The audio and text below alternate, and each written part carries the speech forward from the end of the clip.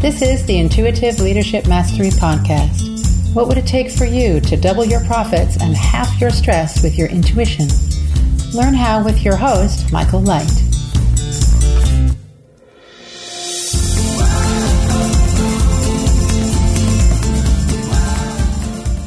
Welcome back to the show. I'm here today with Barbara Fernandez, and she is an amazing raw rocking chef.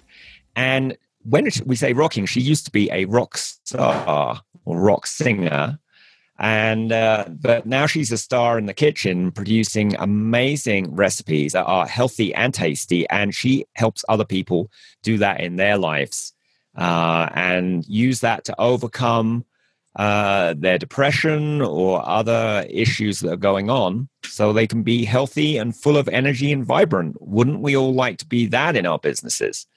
So what is coming up in today's episode is how can you pick food using your intuition so you can be more healthy and have more energy during your workday.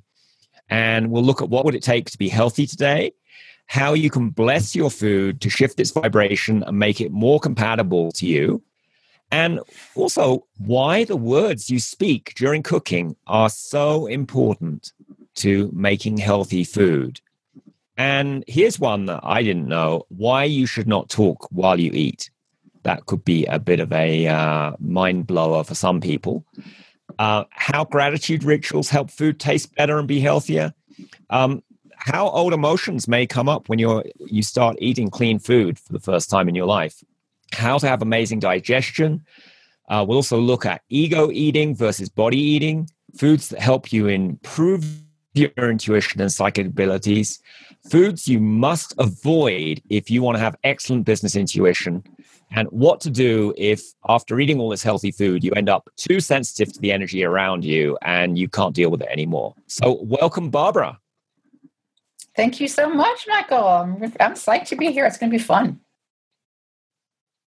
Yes.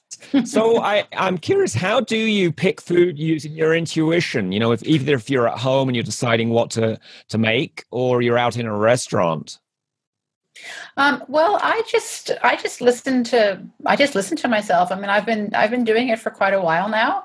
I know that one thing I tend to avoid is food that has the same shape as all the other foods around it. You know, if you go to some supermarkets and you see the apples are all the same size, like I tend to not go for those.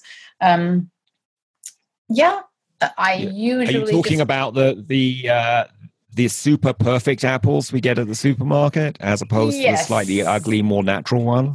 Yes. You might get at a farmer's market? Yeah. I mean, you know, not everybody has a farmer's market around the corner, but certainly I definitely go for organic whenever possible.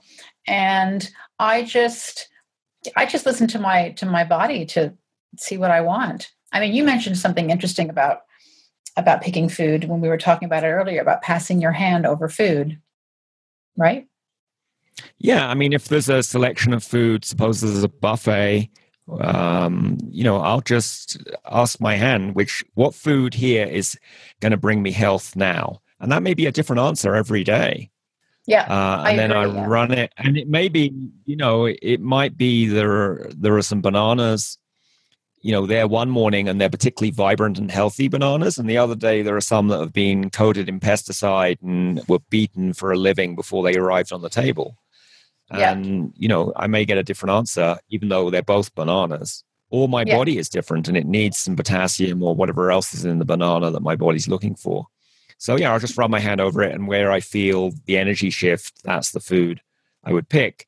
And I'll take that a step further. If I'm in a restaurant, I'll run my finger down the menu with my eyes closed and see where my finger wants to stop. When I've asked the question, what will it take to eat healthy food today? Something my body will make my body healthy today. And sometimes it surprises me. It's not necessarily quotes the healthy choice food that my body wants for whatever reason. Maybe it's deficient in some mineral or vitamin. Exactly. That's what I do. But how do you notice with your body that, something's good for you intuitively? I guess I've been doing it for so long. It's like, I know that if I eat certain foods, then I'll feel really good. And if I eat other foods, I won't feel so good. So For example, bread, even if it's gluten-free, I know that I'm not going to feel as good as if I don't eat it. So I might choose to eat it sometimes. And if I do choose to eat it, then I will eat it happily because, it's really important to be happy and grateful for what you're eating. But I just check in with, how I feel physically, because I think we've all had those days where we eat something, make a spur of the moment decision, and then we know it's not the best decision, and we kind of regret it later, right? Because we might feel quite full or bloated or whatever. So I just I'm really used to listening to what my body wants. And I think that for people who might be new to this, it's kind of like a game, you can just, totally make it a game. I love the idea of the finger down the menu. And also you can also ask actually in restaurants, if your intuition is saying, you know what, I don't want any of this. I want to just ask them to make me something. A lot of places will do that, and you'll get really amazing surprises. I have done that before, where I've looked at the menu and I've been like, okay, what would make a healthy plate for me? And I might just pick a couple of ingredients and then just ask the waiter, can I just have a plate with, I don't know, tomatoes and basil and spinach and, this, that, and the other. And oftentimes the chef is really happy to do something new. I mean, maybe not on a Saturday night at peak time. If I know that I'm going to go somewhere at peak time, I might ask in advance, or I might not, depending on, again, what my intuition is saying, how I'm feeling on the day. But if they have time to do it, a lot of people, they enjoy doing something a bit different. And then you wind up with a plate that everybody else wants. I've had that happen a couple of times. So, yeah. Well, another trick, if you're eating, on a healthy diet and you're going out with friends who are maybe on a different diet that may be less healthy for you, is just eat a snack before you go out to dinner with them. Have something that is healthy that your body wants, and then just pick an hors d'oeuvre or something that's the most healthy thing you can find on the menu. But don't kind of plow down into a big plate of unhealthy food. Yeah, I did that. I did that the other day. And also I think it's important to eat when we want to eat. Like I don't really like sticking to meal times and thinking, oh, it's 1:00. I have to eat because it's 1:00. I just eat when I'm hungry. I have normally 2 or 3 meals a day, but for some people, they need to limit their eating to 3 meals a day because they might go a bit out of control. Otherwise, if they've had past eating issues, for example, that might be something for them that they need to do to nurture themselves. Other people are happier just kind of grazing. So I think it's really important as well to think about, what works for you and eat when you want to eat. So my friends now, they know, like the other day we went out and I was hungry 2 hours before. So I ate something. Let me ask a question there. Yep. Yeah. You said eat when you want to eat, but for many people, how do we know that our body wants to eat as opposed to our ego is wanting to eat? Well, what I find is that it's really important, if you're going to try to implement this, to give your digestion a bit of a break first. So some people might actually do a juice fast for a day or two just to give their digestive system a rest and get out of the habit of constantly eating. Other people might, for a couple of days, decide on 3 meals a day and that's it, be a bit more rigid with it, because then they're kind of making themselves wait until they're really hungry to eat. Because a lot of times we don't always wait till we're hungry to eat. We just want to eat, so we eat. We don't even know why we're eating. And in those situations, you can also, before you reach for the food, stop and ask yourself, okay, hang on a minute. Just ask, why do I want this food? Is it because I'm hungry? Is it because, I'm a bit upset or whatever? And then at least you're doing it consciously. Even if you still choose to eat the food when you're not hungry, you're doing it consciously rather than letting the food control you, if that makes sense. Yeah, makes total sense. And maybe you're eating because you have a Pavlovian response to it, to being 1 p.m. Yeah, and in your belief system, you must eat at 1 p.m. Otherwise, you're a naughty girl. Yeah, some of the food stuff goes really deep as well. Yeah. Yeah. And then the other common reason for eating is just social reasons. You're with other people, they're eating, so you should eat. Yeah. And that's quite a deep belief to get over, that you must, if others are eating, you must eat. Yeah. So very interesting. Yeah. So how would you use what would it take to decide what to eat? Well, I would say, what would it take to make an amazing meal out of what I've got in the fridge, for example? You open the fridge door and you think, okay, what would it take to create an amazing meal right now? Yeah. Or what would it take to create an amazing healthy meal spending under $10 at the supermarket? Yeah. There's so many ways to use that. Creative. Yeah. Yeah. You could be in the produce aisle, right? And what would it take to, and you might be inspired to do something new. Yeah. Or what would it take to eat a healthy amount today as opposed to overeating, if that's one of your issues? Yeah. You could even do it with new foods. What would it take to... Yeah, go ahead. I was going to say, you could even do it with new foods, especially there are often people eat the same foods all the time. So you could be like, what would it take to find a new vegetable today that I would really enjoy, I love that. It'd be fun. What would it take to taste the food 10 times as much today? Because often people's taste buds hate it. Yep. Or, if you have a favorite vegetable or fruit or whatever, that's kind of your go-to food, you could say, what would it take to make this, I don't know, to make this zucchini in a totally different way today? What would it take to make a totally new dish from this fruit or vegetable? You could do so much with that. Yeah. I'm going to think of you now when I'm in the produce aisle. What would it take to... Oh, okay. Or what would it take to use food to improve my intuition in my business today? Yep. So another thing you mentioned you do is blessing your food. Okay, why? How do you do that, and why would someone do that to help with their business intuition and their healthiness of their eating?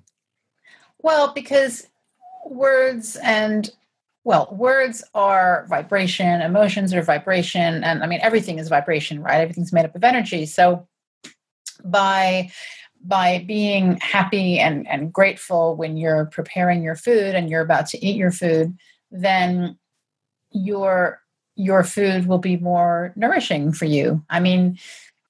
This kind of goes hand in hand with the importance of experiencing positive emotions when we prepare food, like that movie, like Water for Chocolate, right? There's a large degree of truth in that. I know for sure that it makes a difference when you are happy and joyful preparing your food as opposed to upset and stressed. You don't want to be upset and stressed when you're eating, much less preparing food. So I've seen that movie, like Water for Chocolate. It's a Mexican movie. Yep. Great thing to watch. But what, for people who haven't seen it, how did that work in the movie? Oh yes. In the movie, this woman, she just pours so much love into her food that when people eat it, when she was feeling particularly loving, people would eat that food and feel loving. And when she was upset, there's a scene where I think a tear falls into the bread or something, and people eat the bread and they start crying. And it's a fantastic movie if for those people that haven't seen it. But like I haven't cried into my food and had a room full of people that have started crying. But the principle is sound. Those emotions are vibrations, and they're going into the food. It's the same with water. When you get people that that you've got your food and your water, and you bless the food before you eat it. The tradition of saying grace, right? Of prayer before we eat. I'm sure that, that's another aspect of basically when you're grateful for your food, it's kind of like you're putting that vibration out into the universe so that your food is then able to give you more abundance, because it's a two-way street, right? The more abundance and gratitude you put out, the more abundance comes back to you. And, the same with your food. So in some ways, blessing the food while you're preparing it and the words you say during it or your state of mind is setting an intention for how you want the food to eat. Oh, absolutely. Yep. And it goes along with, cleanliness of the kitchen and all of that. If you think about it, most of us don't really prepare food in a mess. We like to have nice, clean surfaces and clean dishes and things like that. And there's a reason for that. It's really important. And that's also not just the words we say and the energy from people who are in the kitchen. So if you had a grumpy person, you were in a good, grateful place preparing the food, but then grumpy people came and hung out in the kitchen while you're preparing it, that could end up in the food. Yeah, that wouldn't be ideal. Yeah, that would not be ideal. I haven't had that happen actually. Usually when people come into my kitchen, if they're feeling a bit grumpy, I'll just do something to change that grumpiness, Yes. And then also it occurs to me that, rooms have energy. And, oh, yes. And as do, cooking implements, Yeah. And if you cut yourself on a knife and were really upset, that energy could stay in the knife and then end up in the carrots that you cut next week with it. Yeah. And the same if you're in a new kitchen and it's had, someone had a terrible argument or a murder in that kitchen, it's going to affect how the food is that you prepare there. Yeah. Yeah. So best to clear the energy in any space that you're going to use to clear it. And the same thing in our businesses, the people who come into our office affect the energy of the work that is done. The energy of the office space and the furniture affects how good the work is and how abundant our business is. So, we're talking about food here, but there are much bigger principles at play here. Yeah, and even the way that the food is served and presented, it's if you, how can I put it? It's always good to find ways to make the food appear as abundant as possible, if that makes sense. So it's always better to have, in my view anyway, it's better to have a smaller plate that's fuller rather than a big plate with a tiny amount on it, because a big plate with a tiny amount is saying lack to your unconscious mind, whereas a smaller plate that's more bountiful and plentiful, that's telling your unconscious, oh, I have abundance. Mm-hmm. Yeah. And then why is it so important to you that you don't talk while you eat? Oh, yeah, this is hard to do in practice. That is really going to blow some people's minds. Well, it's a digestion thing. It's because when we talk while we eat, we're taking in air, and so the air mixes with the food and we don't digest it as well. So ideally, we would want to have a stimulating, lovely conversation beforehand, and then when we're eating, it's the mindful, grateful appreciation of the food. How it's kind of an instinct. When we're eating, our instinct isn't necessarily to open our mouths and start talking when our mouths are full of food, right? Unfortunately, usually we just chew and try to swallow really quickly so that we can say something. Whereas actually we should be ideally relaxed and enjoying the food and just savoring all the tastes of the food and making it a very, very sensual experience. And then we can talk when the food is done, because you can't put a lot of air and a lot of food down you at the same time, because they just won't mix very well. Yeah.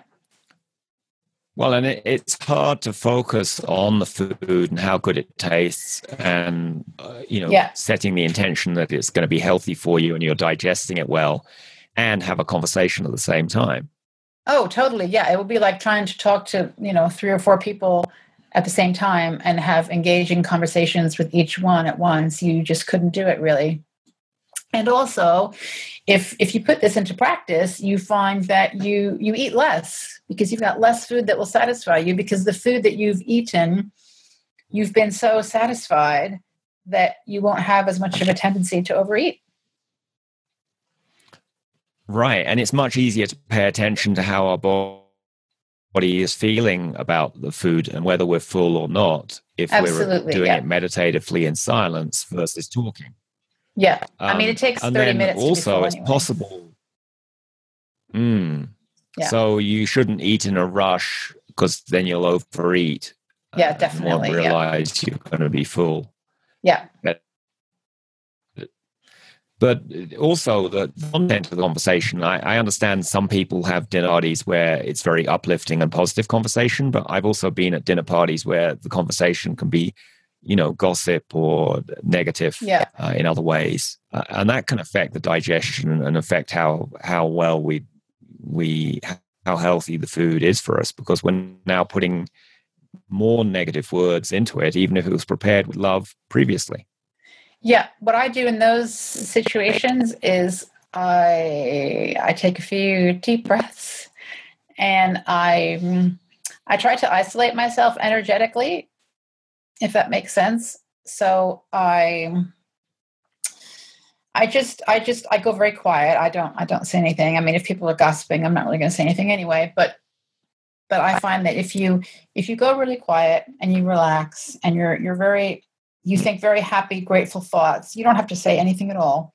You're just thinking happy and grateful thoughts for your food.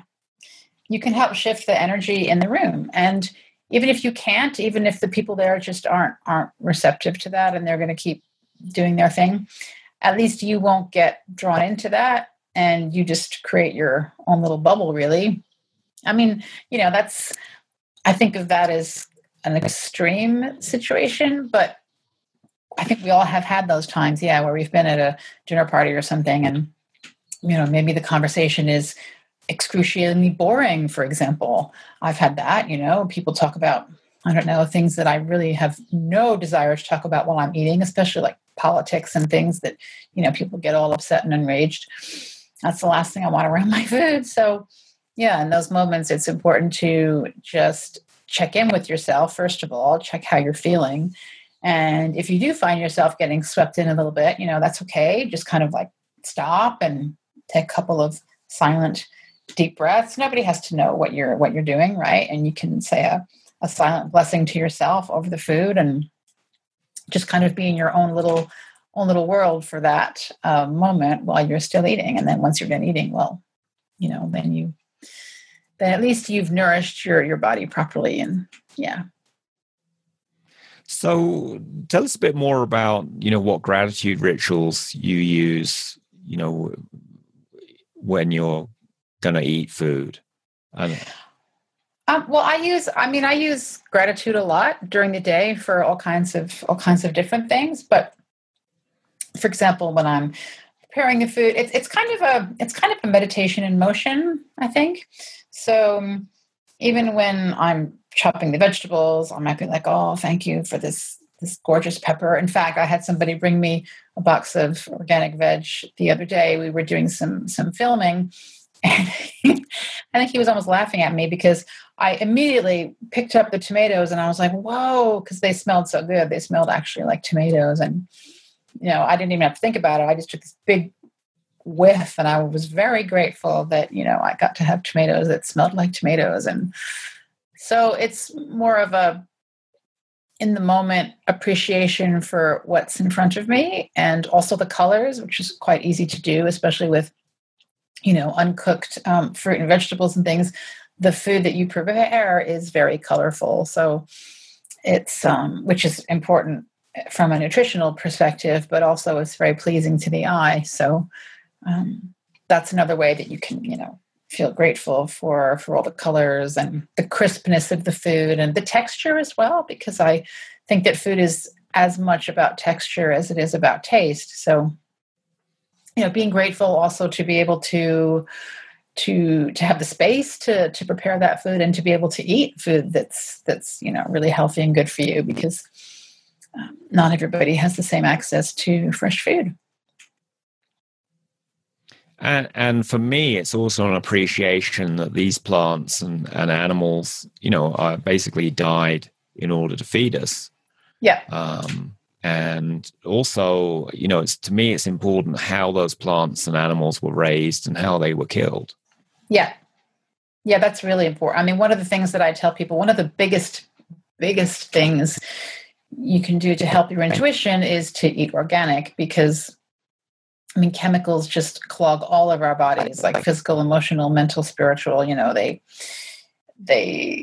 They clog our physical bodies, so it makes total sense that they would clog all the other bodies as well. And pesticides in particular, those just block intuition. So it's useful to avoid those whenever possible, not only for your intuition, but even just for your health, and particularly for your brain health. And, if we want to be performing at our best in business and our most creative, happy, vibrant selves, pesticides aren't really part of that picture. So, and same thing with... Because pesticides are poisons. They're poison, yeah. They're designed to poison. They're designed to poison insects, but unfortunately, they also poison other things like humans. Yeah. Or honeybees as well, as some people believe that the reason the number of bees has declined dramatically is because they've croaked from too much pesticide. Well, yes, absolutely, yeah. And animals, it's just got a huge impact. So yeah, and also, sorry. And we get a regular amount of pesticide on most fruit and vegetable, and there are other chemicals that go into animal protein. Yeah. But if you ever, look at farm workers who work with pesticides, first of all, they wear these biohazard suits when they're applying the pesticide to the field, which if it was safe, do you think they would be wearing that? Exactly. And secondly, it's pretty common that farm workers have terrible diseases because they get in accidental contact with those pesticides. So pesticides are really not safe. No, it's awful that they're still used, but hopefully that will change one day. So if you want to avoid pesticide, what's the best way to avoid it? So the best way is to eat organic whenever possible, but also try to find some farmers markets near you that don't necessarily have the organic certification, but the food is organic. There's a lot of places like that, actually. Getting organic certification can be really difficult. And for example, I know one farm in particular out where I live, where their food is all organic. There's no pesticides at all. And the only reason they can't get organic certification is because they're right next door to a huge, massive farm that sprays pesticides all over everything. So technically, this other farm, can't get the certification, even though their food is clean. So there are a lot of places like that, which mean that you don't necessarily have to pay top price. But if you can't get organic, if that's quite difficult, there are foods that aren't too affected by pesticides, I want to say. Basically, the higher the water content in the food and the thinner the skin, the more affected it is by pesticides. So one of the worst foods you can eat that's not organic would be strawberries, blueberries, but especially strawberries. Those are just like a pesticide cocktail if they're not organic, unfortunately, because they have so much water and the pesticides go into the water, and so the fruit or vegetable absorbs the water. Cucumber, same story. Cucumber is like 98% water or something. Celery, same thing. Loads and loads of water in there, and so if they have been grown with pesticides, loads and loads of pesticides as well. However, other things, like, it's funny because you mentioned bananas.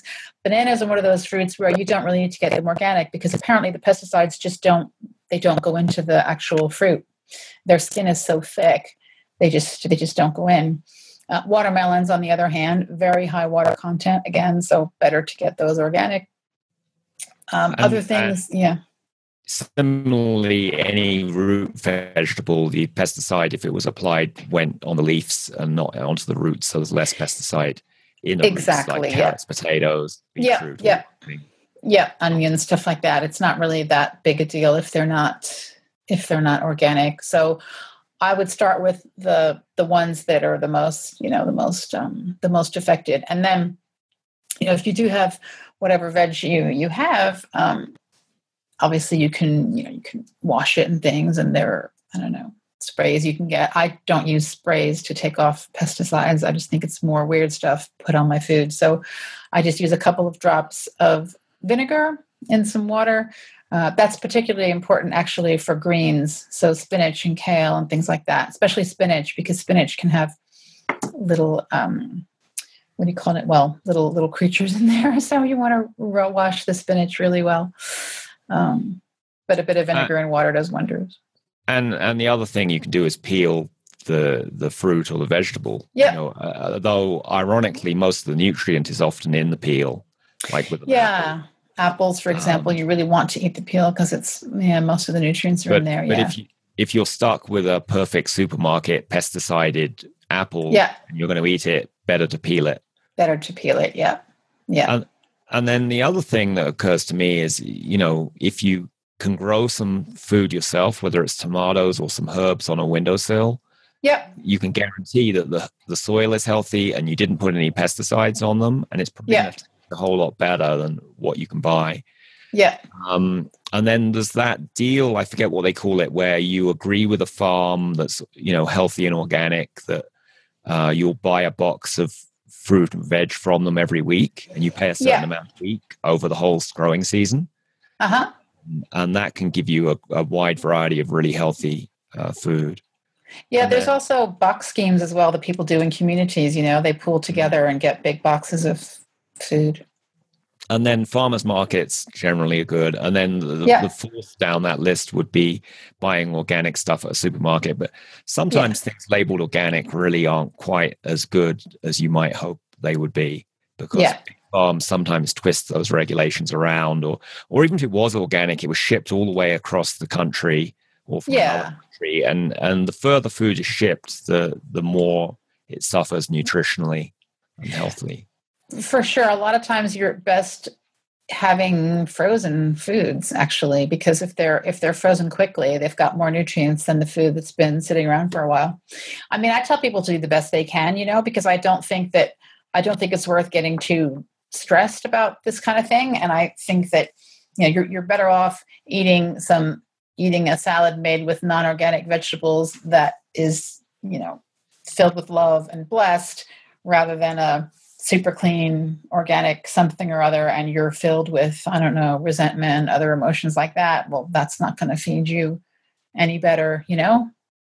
Yeah. And that comes back to the earlier point. You know, if you're going to eat an ice cream for whatever reason, you know, whether it's celebrating something or you're emotionally upset and you just decide you want one, eat it from a sense of love and gratitude, not from a sense of guilt and feeling bad and person. Absolutely. I mean, there's a whole school of thought that says that if you were to, I mean, this is like really extreme, but they say that, you know, if you were to, I don't know, you're better off eating a hamburger with love and joy than you are eating a raw vegan something or other, you know, salad or pasta or whatever it is, feeling all compressed and constrained and, you know, angry at the world kind of situation. So our emotions are so powerful. Also, you know, I find that how the plants and animals were raised and how they were killed. Yeah. What I always tell people is, you know, if you're gonna, I mean, overall, the best foods that you want to be eating for your intuition are uncooked fruit, vegetables, nuts, seeds, sprouts, things like that.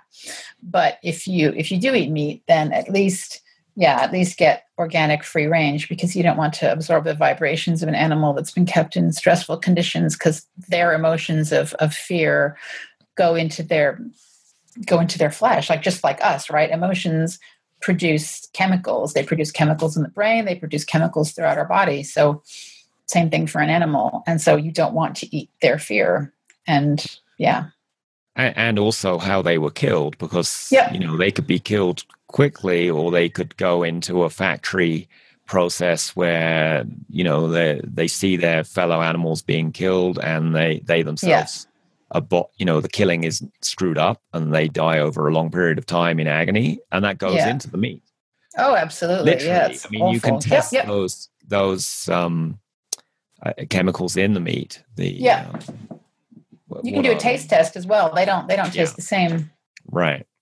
Right. So makes a big difference. And I believe the same is true of plants. If they are effectively tortured as they are harvested and not treated with respect and gratitude, they don't taste as good either. So there's a wonderful book. I forget who the author is, but it's an old book now, but it's called The Secret Life of Plants. And it talks about plants' reactions to people and everything. They did this fascinating experiment where the guy that was growing all these plants, he hooked up, I guess you'd call them like electrodes to the plants so that he could measure kind of like EEG, waves and stuff. He could measure the vibrations in the plants. And the plants normally would have quite a steady vibration throughout the day.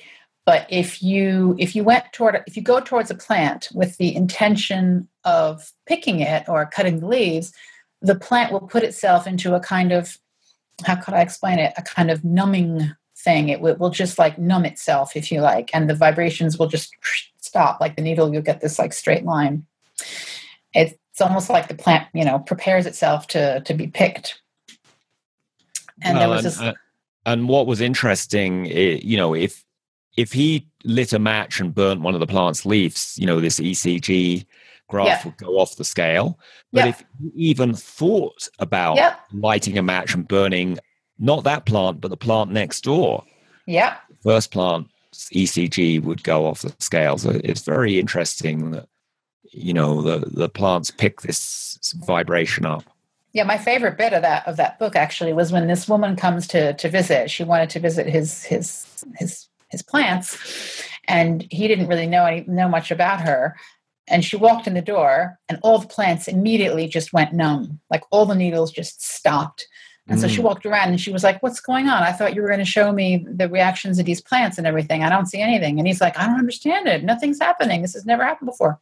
She leaves, and then he finds out later that what she does is she picks plants and then like dries them out in ovens and stuff like that. So she's constantly killing plants. And, I find that's just incredible, right? It's like they felt her emotion and they just numbed themselves, So, yeah. So speaking of emotions, we're talking about eating clean, eating vegetarian, or eating raw food. Raw food meaning uncooked fruits and vegetables typically, although they might be warmed up to make them taste better. And I've eaten raw food that you've made, Barbara, and it's amazingly tasty. And sometimes it even looks like traditional cooked or animal food. So, it doesn't have to be boring or anything. But one of the things that can happen if you start eating clean is old emotions come up. And can you tell us a bit about that and why you need to look out for it? Yeah, people don't really talk about this very much in the whole, raw food / clean eating world. But when you start to eat cleaner and you're clearing out your physical body and you're also clearing out your mental body, your emotional body. So what you find over time is that any sort of unresolved patterns or unconscious beliefs or life situations that need to be changed, they tend to just rise up to the surface. It's almost like if you imagine a big pot and it's got like stuck stuff on the bottom, which is all our old patterns, things we've picked up from childhood, stuff like that. And you start eating clean, it's like someone's taken a Brillo pad and they've started to scrub the bottom of the pan, and so all that gunk is going to start coming up to the surface so you can get rid of it. And it can be quite overwhelming because the cleaner you eat for longer, the more this stuff will come up. And so, for example, you might realize, oh my goodness, I'm actually not in the right relationship, let's say, that's what happened to me. Some quite big things can come up and not everybody is ready to transmute everything quite so quickly. So what you find is people will go through a clean eating phase for quite a while, and then maybe they might have, I don't know, a divorce or somebody dies, or they have some major thing happen in their lives, and then they find themselves eating a bit more cooked food to cope with the emotions, because you you feel things more keenly. So that has a good side and then a challenging side. The good side is, yes, you're more connected to your intuition and all of that. But the flip side is you're much more aware of anything negative or within you that really needs cleaning out. So you can kind of like use food in that sense to either speed things up or slow things down. Sometimes what I've done in the past is I would start eating, I don't know, like rice or potatoes or anything starchy tends to just sort of slow things down. Dairy slows things down massively. That's why you get people who, if they're feeling a bit upset, they might reach for like sugar or cheese or bread. Those are foods that deaden the emotions. Or even better, toasted cheese on toast with sugar sprinkled on top. Right? Yeah, that was like the ultimate, right? But those foods, that desire to reach for that food comes from the fact that food will dampen that emotion. And so sometimes that's what we feel we need, so nothing wrong with that, right? If you know why you're doing it, then you're using the food as a tool. And this can affect our business too. We might notice things in our business that weren't working as well, but we'd been oblivious to it when we hadn't been eating clean. Oh, definitely. Yeah. That's actually really useful for that. If you're wondering, there's, I don't quite know what's not going so well with my business. If you start eating cleaner and fasting once a week, for example, and doing things to just clear out your body, that will really, really help you get more clarity in your business and what you need to do next. Yeah, I mean, I've talked to a number of people in case study videos and in coaching sessions who don't have clarity about what to do next in their business or how to attract the right clients to them. So I think that's an interesting idea, that one approach is to eat clean for a few weeks or fast for a few days and get extra clarity. Yeah. Yeah. And I've been eating what I call a 5-1-1 diet, which is 1 day of fasting, 1 day of eating anything, and 5 days of eating raw for more than a year now. And I find that, for me, gives a nice balance between, eating healthy and having clarity, but not feeling deprived. Yeah. And the fasting, for me, it gives me emotional clarity, because I can't reach for the food to dull out the emotions that come up. So I need to process them somehow. And also the next day, the food tastes way better. It's like my taste buds are being cleaned out. And yes, I love that. Yep. Yeah. And then also, I mean, I typically fast 1 day a week. But I've also fasted up to 10 days. And humans can fast for 30 days with no ill effects. So, I mean, if we evolved from hunter-gatherers, they didn't necessarily eat every day, It's not like they had lunch at 1 p.m. on the dot, because that's when the gazelle happened to pop across the plain. They might not eat for a day or two. And human bodies are designed to be able to not eat for several days and have no ill effect. It's a good idea to drink lots of water because you may be detoxing a lot of stuff. Anyway, the amazing thing to me when I first started fasting is that the pooping keeps on coming out. It's like, where's this stuff coming from? Yep.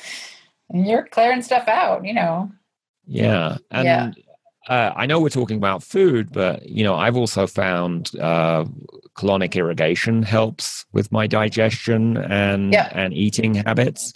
I know when I went through a sequence of 10 colonic irrigation sessions, and basically that's warm water washing out old caked on poop out of your colon. Just in case anyone's never checked that. And the first few times I did it, all these old emotions came out. It's like I've been storing all this old stuff in the muscles of my intestines. And intestine is not just like a hose pipe, if you've never studied anatomy.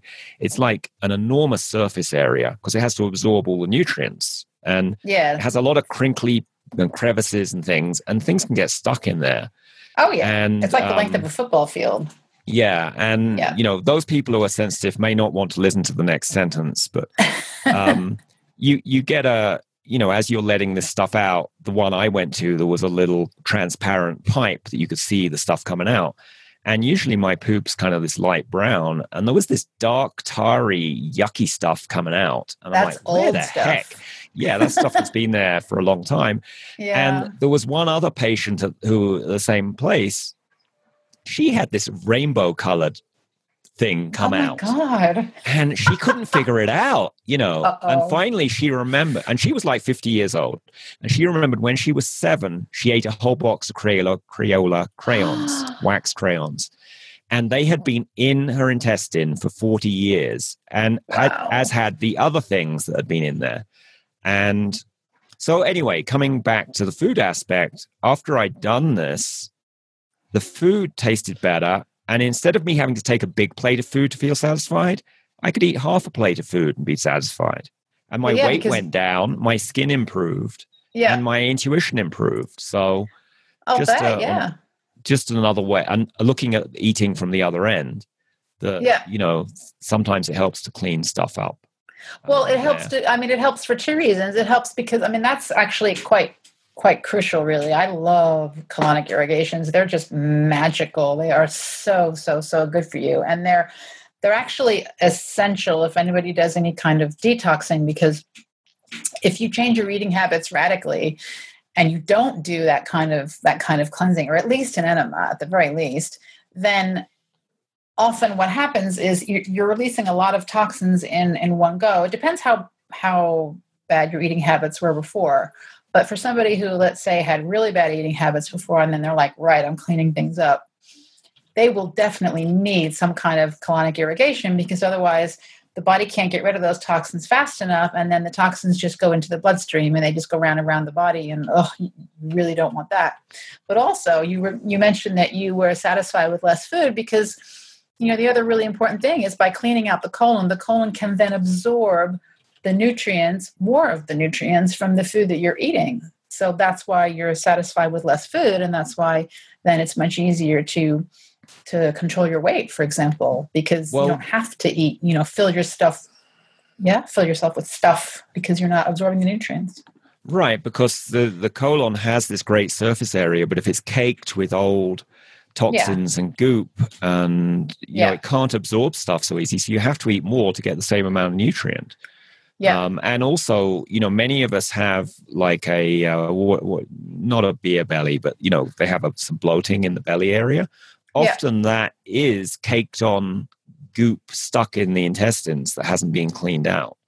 Yeah. And the body holds on to water to protect our organs in that situation, So people say, oh, I have this, fat stomach or whatever.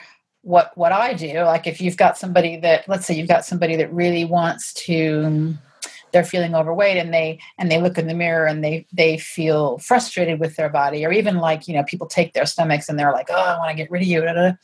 On the contrary, it's showing gratitude and love and appreciation for your stomach that's protecting you by holding on to the water and protecting your organs and all the rest of it. And by showing gratitude towards your stomach, you can even, lose weight like that, because that gratitude and love and abundance, that's affecting the cells of your body too. Well, the other thing I've seen as people grow their intuitive and psychic skills and clean up their chakras is often people hold on to extra weight because they're trying to protect their energy from energy vampires that are around them. And when they learn skills to shield themselves energetically, they suddenly drop pounds and pounds of weight that they've been holding on to. So that makes total sense, especially the stomach being like the power center, right? So people who feel powerless can very often have extra weight in that area. Yep. Absolutely. So you mentioned earlier, not talking while you eat, but what about having emotions before you eat or during eating? Is being angry or sad, something dangerous? Well, it will just inhibit digestion, really. You won't digest the food as well.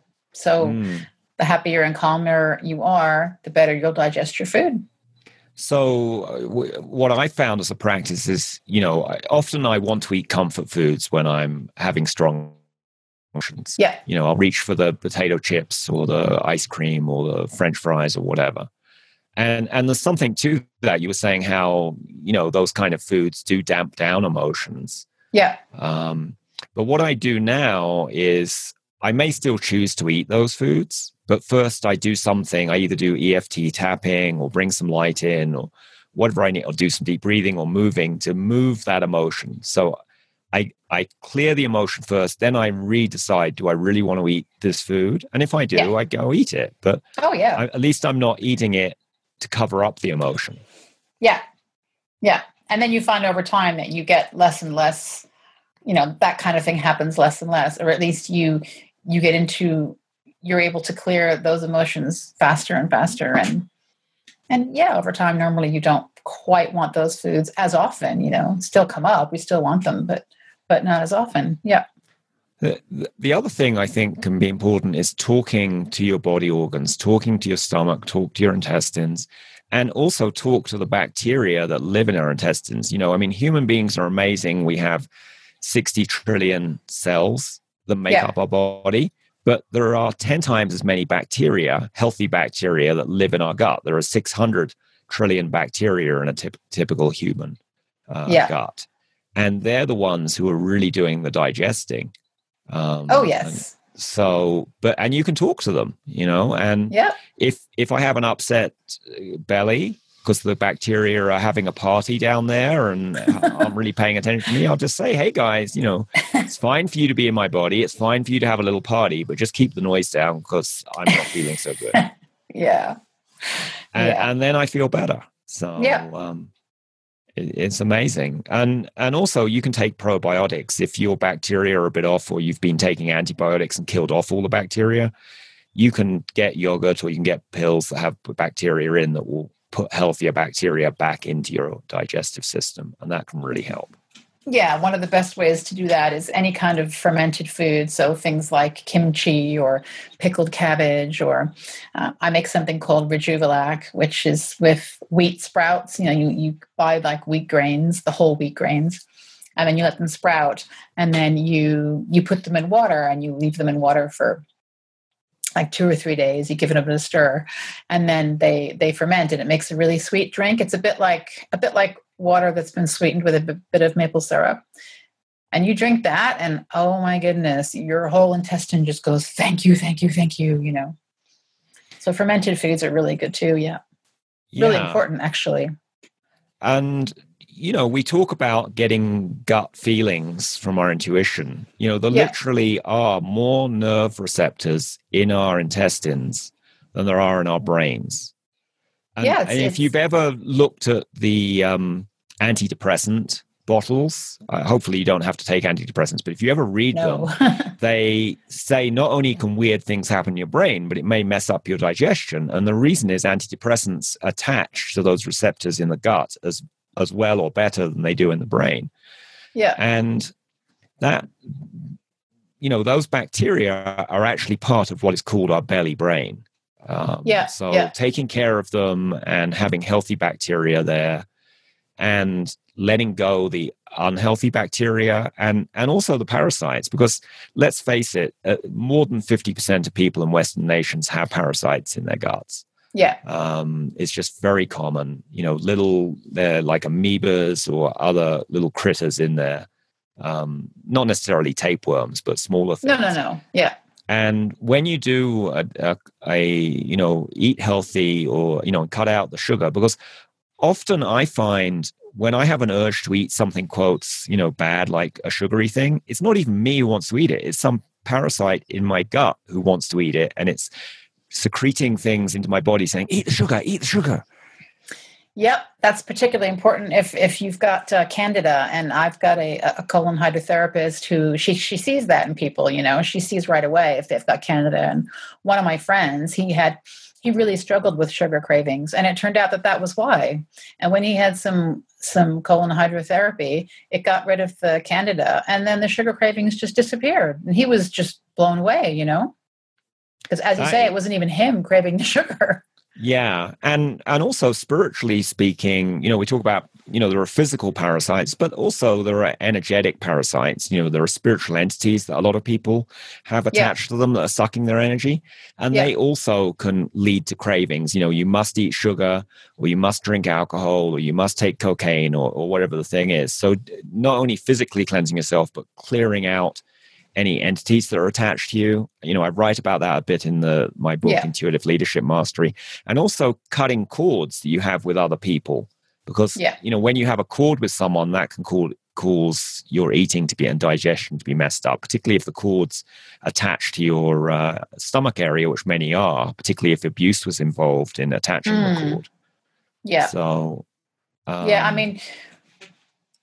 of these like things like sugar, you mentioned sugar, and that's one of the things actually that's probably one of the worst things that you can eat if you want to have any kind of intuitive connection, because sugar, it not only strips the body of vitamins and minerals and enzymes as well, but it weakens our aura. So if you've got anybody that sees auras, for example, you can do this experiment, have them look at your aura before and after you've, eaten some kind of sugary snack, and they'll see a difference, because it weakens it, and it weakens our resistance to, as you say, it weakens our resistance on many levels. It weakens our resistance to other entities, but also to disease. So, that's quite a big one to avoid, actually. Look at the typical office, Barbara. What are the snacks that are available there? Donuts, cookies, sugar in the coffee and tea. Yeah. And it's so easy to do alternatives, but you could have carrot sticks or celery sticks in the fridge, or fruit. I used to have a fruit when I had an office before I went to a virtual setup. We used to have a fruit bowl, and we'd buy fruit every week. One of the admin people would go to the organic supermarket and pick up some fruit to share in the office. Yeah. And then things when like people wanted a snack, they could get that instead of something unhealthy. Yep. Even if it's, things that are very sweet or naturally sweet, like, dates and raisins and things like that. Those are so much better. Or some of my energy bowls, actually, or my raw chocolate brownies. That's what I like to have. But there's so many alternatives that are easy to make. That kind of, it frustrates me sometimes when I think, if people only knew. It's just really easy habits to get into that make all the difference. Well, and I, partly this is not being conscious of what what having in our office affects us and our staff.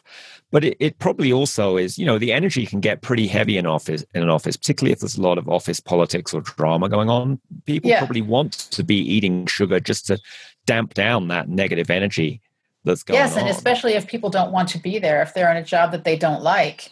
That's if they were to start to eat healthier, they would realize, especially people who are in a job or an office environment where they've learned to kind of accept it. If they start eating more cleanly, they're going to start to feel the need to move, because they're going to be listening to their soul, if you like. Their higher self is going to be like, you really don't want to be here. You want to look for something else. And then it becomes a question of... Yeah, and that's not just for employees. That can apply to entrepreneurs too. If you're an entrepreneur and you start eating cleaner and healthier, you may notice stuff about your business that you just don't like anymore, or you didn't like before, but you didn't notice it. And it needs to get cleaned up too. Yeah, so, and then it's your choice as to, are you going to take responsibility and clean it up, or are you going to dampen things down and just, have some more sugar and coffee, or alcohol, which is the other common dampening thing that people use to cover up their emotions and their intuition. Yeah, so. Even things like artificial flavors and sweeteners and all of that, all of the additives as well, like they block intuition too. So they have no place on anybody's plate, really. And things like ready meals and stuff. As we were saying, like nobody's perfect, and there's going to be times when we're going to want some of this stuff. But at least if we know what to avoid, I think it can make a really big difference. Yeah, I had an amazing podcast interview with Anna Wickham, and her intuition and the abundance in her business blossomed when she decided to stop drinking alcohol for a year. And, Wow.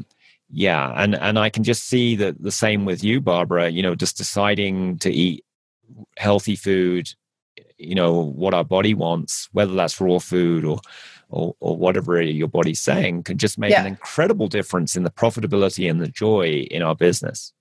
Yeah, no, for sure. I mean, that's basically how I cured my own clinical depression. And it's amazing because there's no way I could have run a business being depressed. There's no way.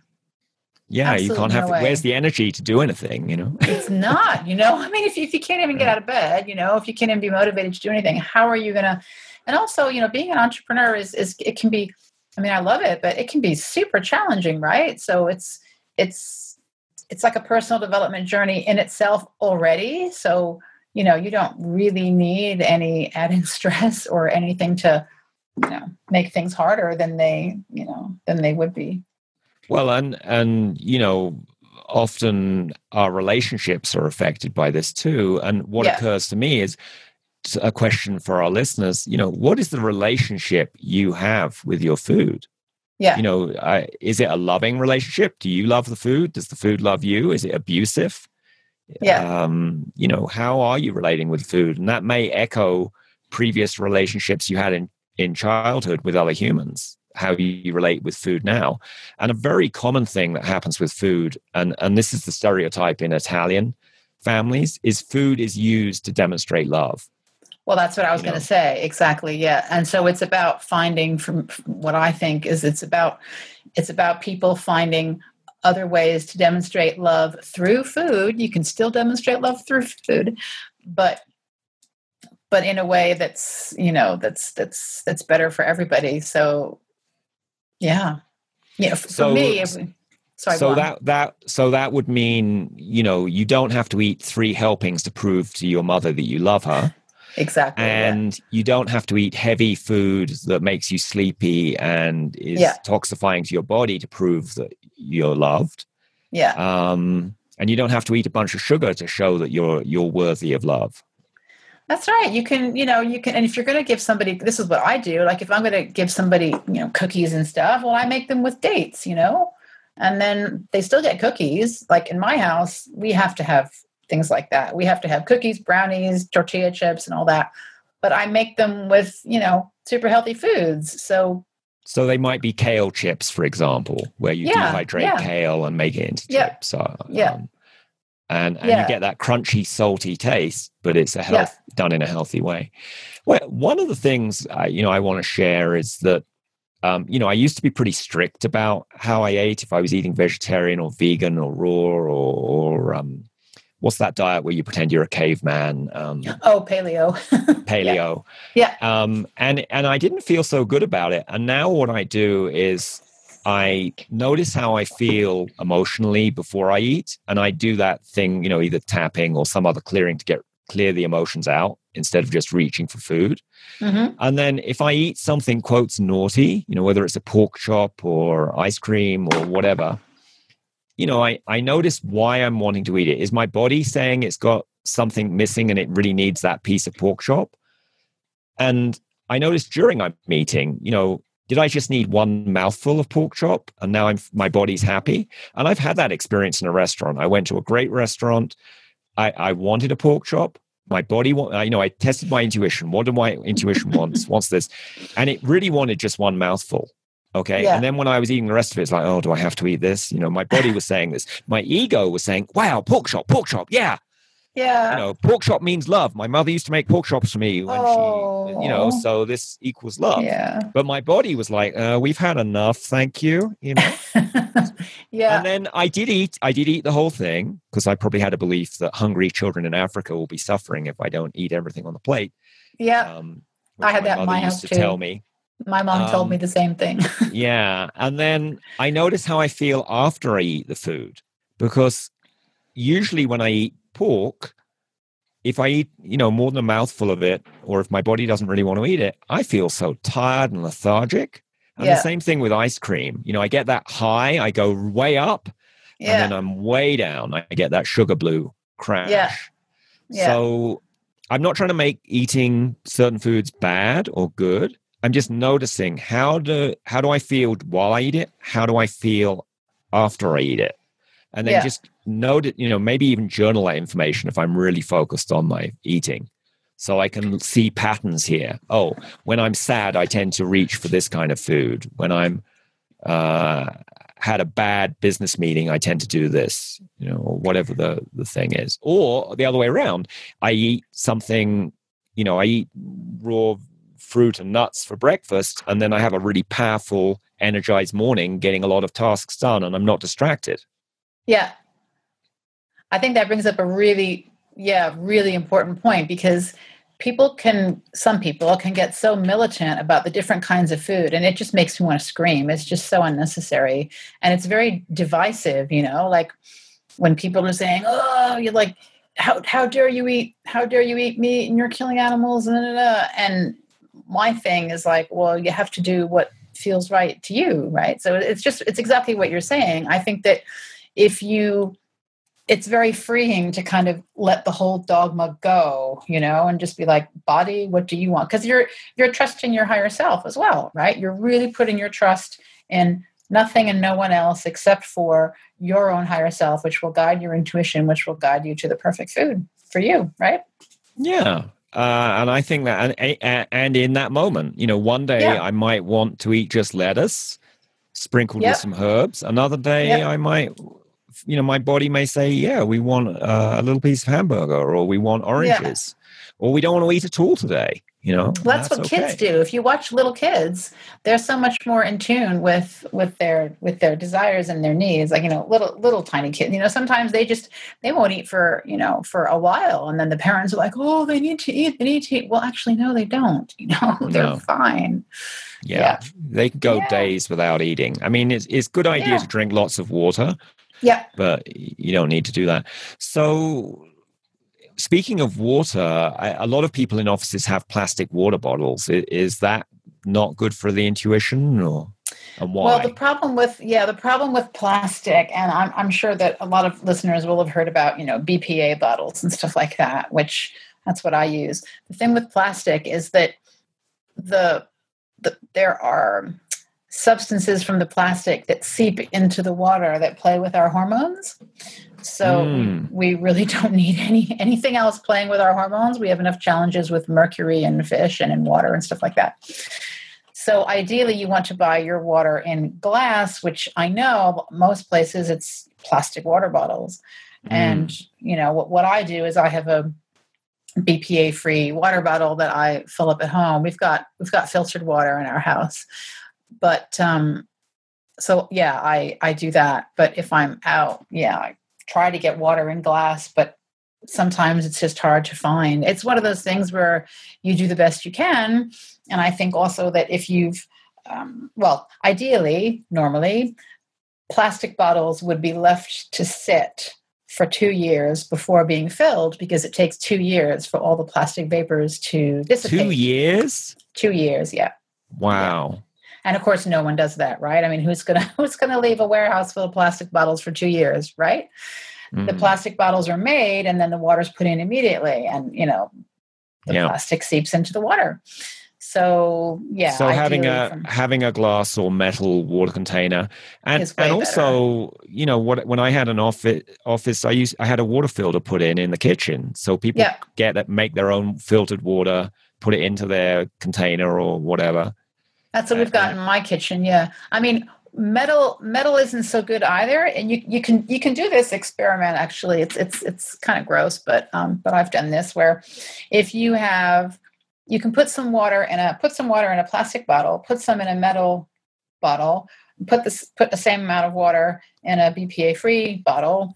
And then, a couple hours later, come back and taste them, you'll see, especially if it's warm out or if there's sunlight. Like a plastic bottle in sunlight, that's the worst, because the heat from the sun makes the plastic seep out even more. I have something even worse than water in a plastic bottle in sunlight, which is Coca-Cola in a plastic bottle in sunlight. Yeah, well, that's what do they say? They say that if you, what is it? You put a spoon in Coca-Cola overnight, and it removes all the tarnish. So you can just imagine what it does to your intestines, right? Yeah. And Yeah. then the other thing that happens in water in some countries is, fluoride's added to the water, and, some water Yeah. filters you get can take that out. I think there's some benefit to sticking fluoride directly on teeth, but not digesting it in water every day. No, not in And water. Yeah. there is Your certainly teeth, some. sorry, There's go on. certainly some evidence that fluoride affects your third eye, which is Yeah. where many people access their intuition. Yeah. And I'm just going to turn on the hashtag, conspiracy rant number 13. If you wanted to design a society where people don't have intuition and they aren't too creative and they don't question the people who are really in control, why not provide food that's covered in pesticide, sell water in plastic bottles, put fluoride in the tap water, and provide lots of sugary snacks for people continually on the food front. And Exactly. Yep. you would design a society where people's intuition was kept damped down so they weren't so troublesome. Oh, absolutely. I'll turn the rant tag off now. No, but I have the same same view. So I just want to wrap this interview up with, if you follow some of this clean eating and you clean out your colon, whether you use colon irrigation or I've also used if you're not into colon irrigation or you can't get it where you are, there's a thing in the States called Blessed Herbs, which is a company, and they sell colon cleansing kits that you can clean out your colon that way. And the other thing, if you're detoxing because you're fasting or you're eating clean, going to a sauna and just sweating out the toxins is another way to get the toxins out of your body. That helps. That are being dumped. But suppose you do all this and now you're like really noticing where your business is not joyful, not abundant, but you're now super sensitive to energy, in fact, too sensitive, and you have difficulty being around other people. What do you do then?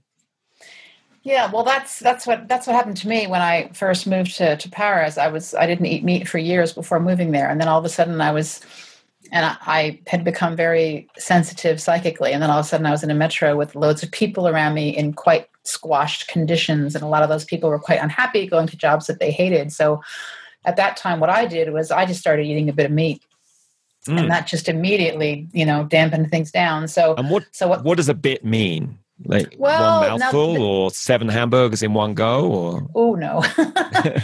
Well, this is the thing where it would be important for listeners to just ask their intuition. Like, what do I need to do right now? What would it take right now to just slow things down a little bit?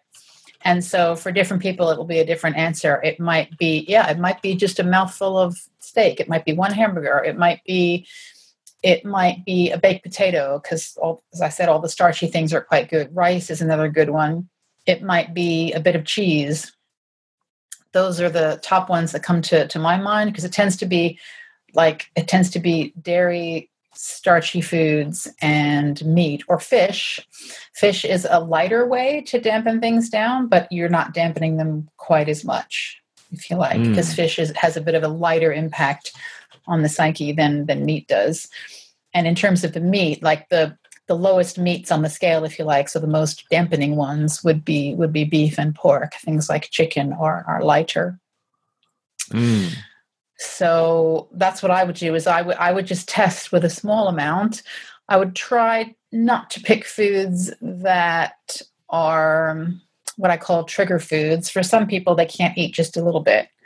Like for me, if I eat a bit of bread, well, it's kind of a slippery slope. So I wouldn't choose. I just have this vision of you on a ski slope made of bread slices and she's falling down the slope. Oh no, it was a slippery slope. I only meant to eat one little piece of bread. One. Well, then it's like the next day and the next day, like it's never like, a whole loaf or anything like that, but then it becomes a habit again. Because some foods are more addictive for people than others. For some people, it's cheese. Like if they stop eating cheese for a while, then they're fine. And then if they eat one piece, there they go. Yeah. But yeah, use your intuition and see. I always say like do a small amount and then see. Well, it might be a glass of red wine actually, because we mentioned alcohol. But if you're going to if you really feel like you need something alcoholic, let's say, I would say red wine would be your safest best bet energetically because it's, it actually has some good properties for you. It's not as destructive as, a glass of whiskey or something. Yeah, because it's less refined. It's fermented and yeah. I gave up drinking alcohol about 9 years ago for similar reasons to Anna that I mentioned in that story earlier, that I wanted to increase my abundance in my business. And I was finding my magical skills didn't work as well when I'd had a glass of wine. But I also had a bit of a drinking problem too.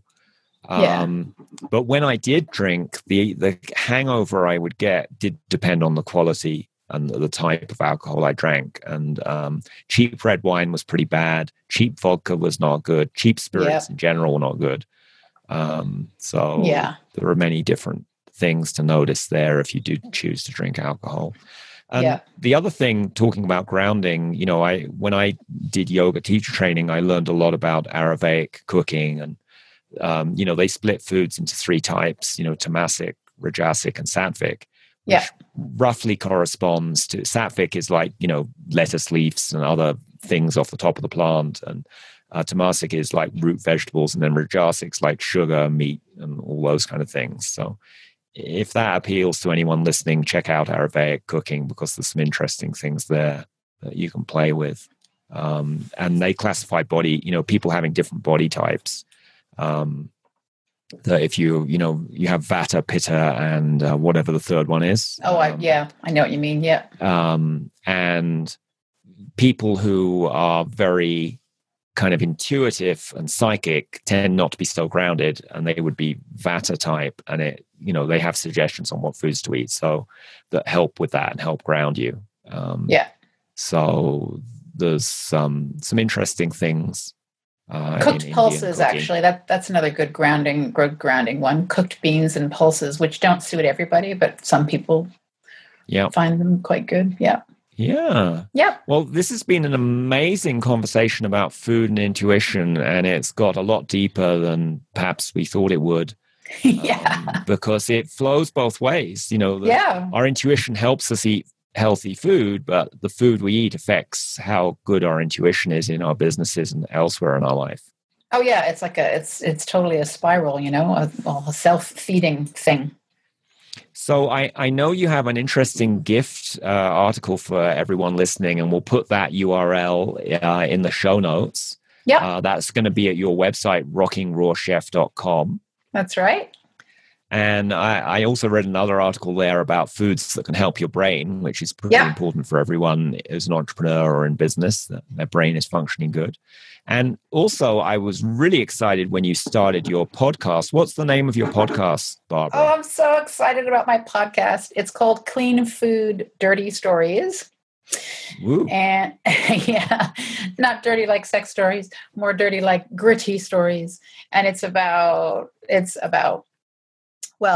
real and raw stories from my checkered past combined with food tips on a particular food that might have helped in that situation, So, for example, my latest story coming out for episode 4 is all about a girlfriend of mine who discovered that she married a felon. And so what food would you give the 2 policemen who showed up on her doorstep telling her that, she owed like $200,000? So.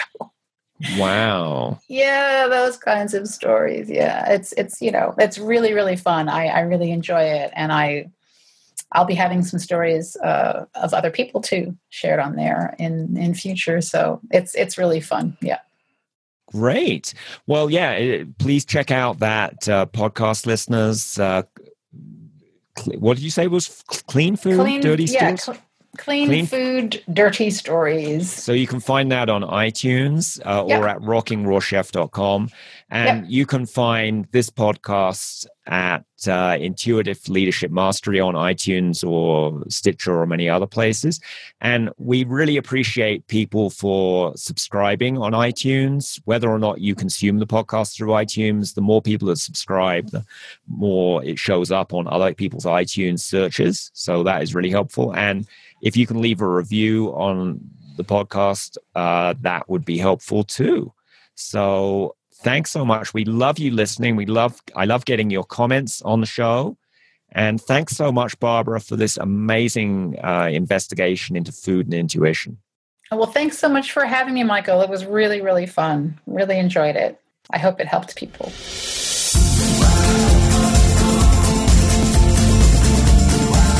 Get strategies and show notes at intuitiveleadershipmastery.com. What would it take to see you here next time on the Intuitive Leadership Mastery Podcast?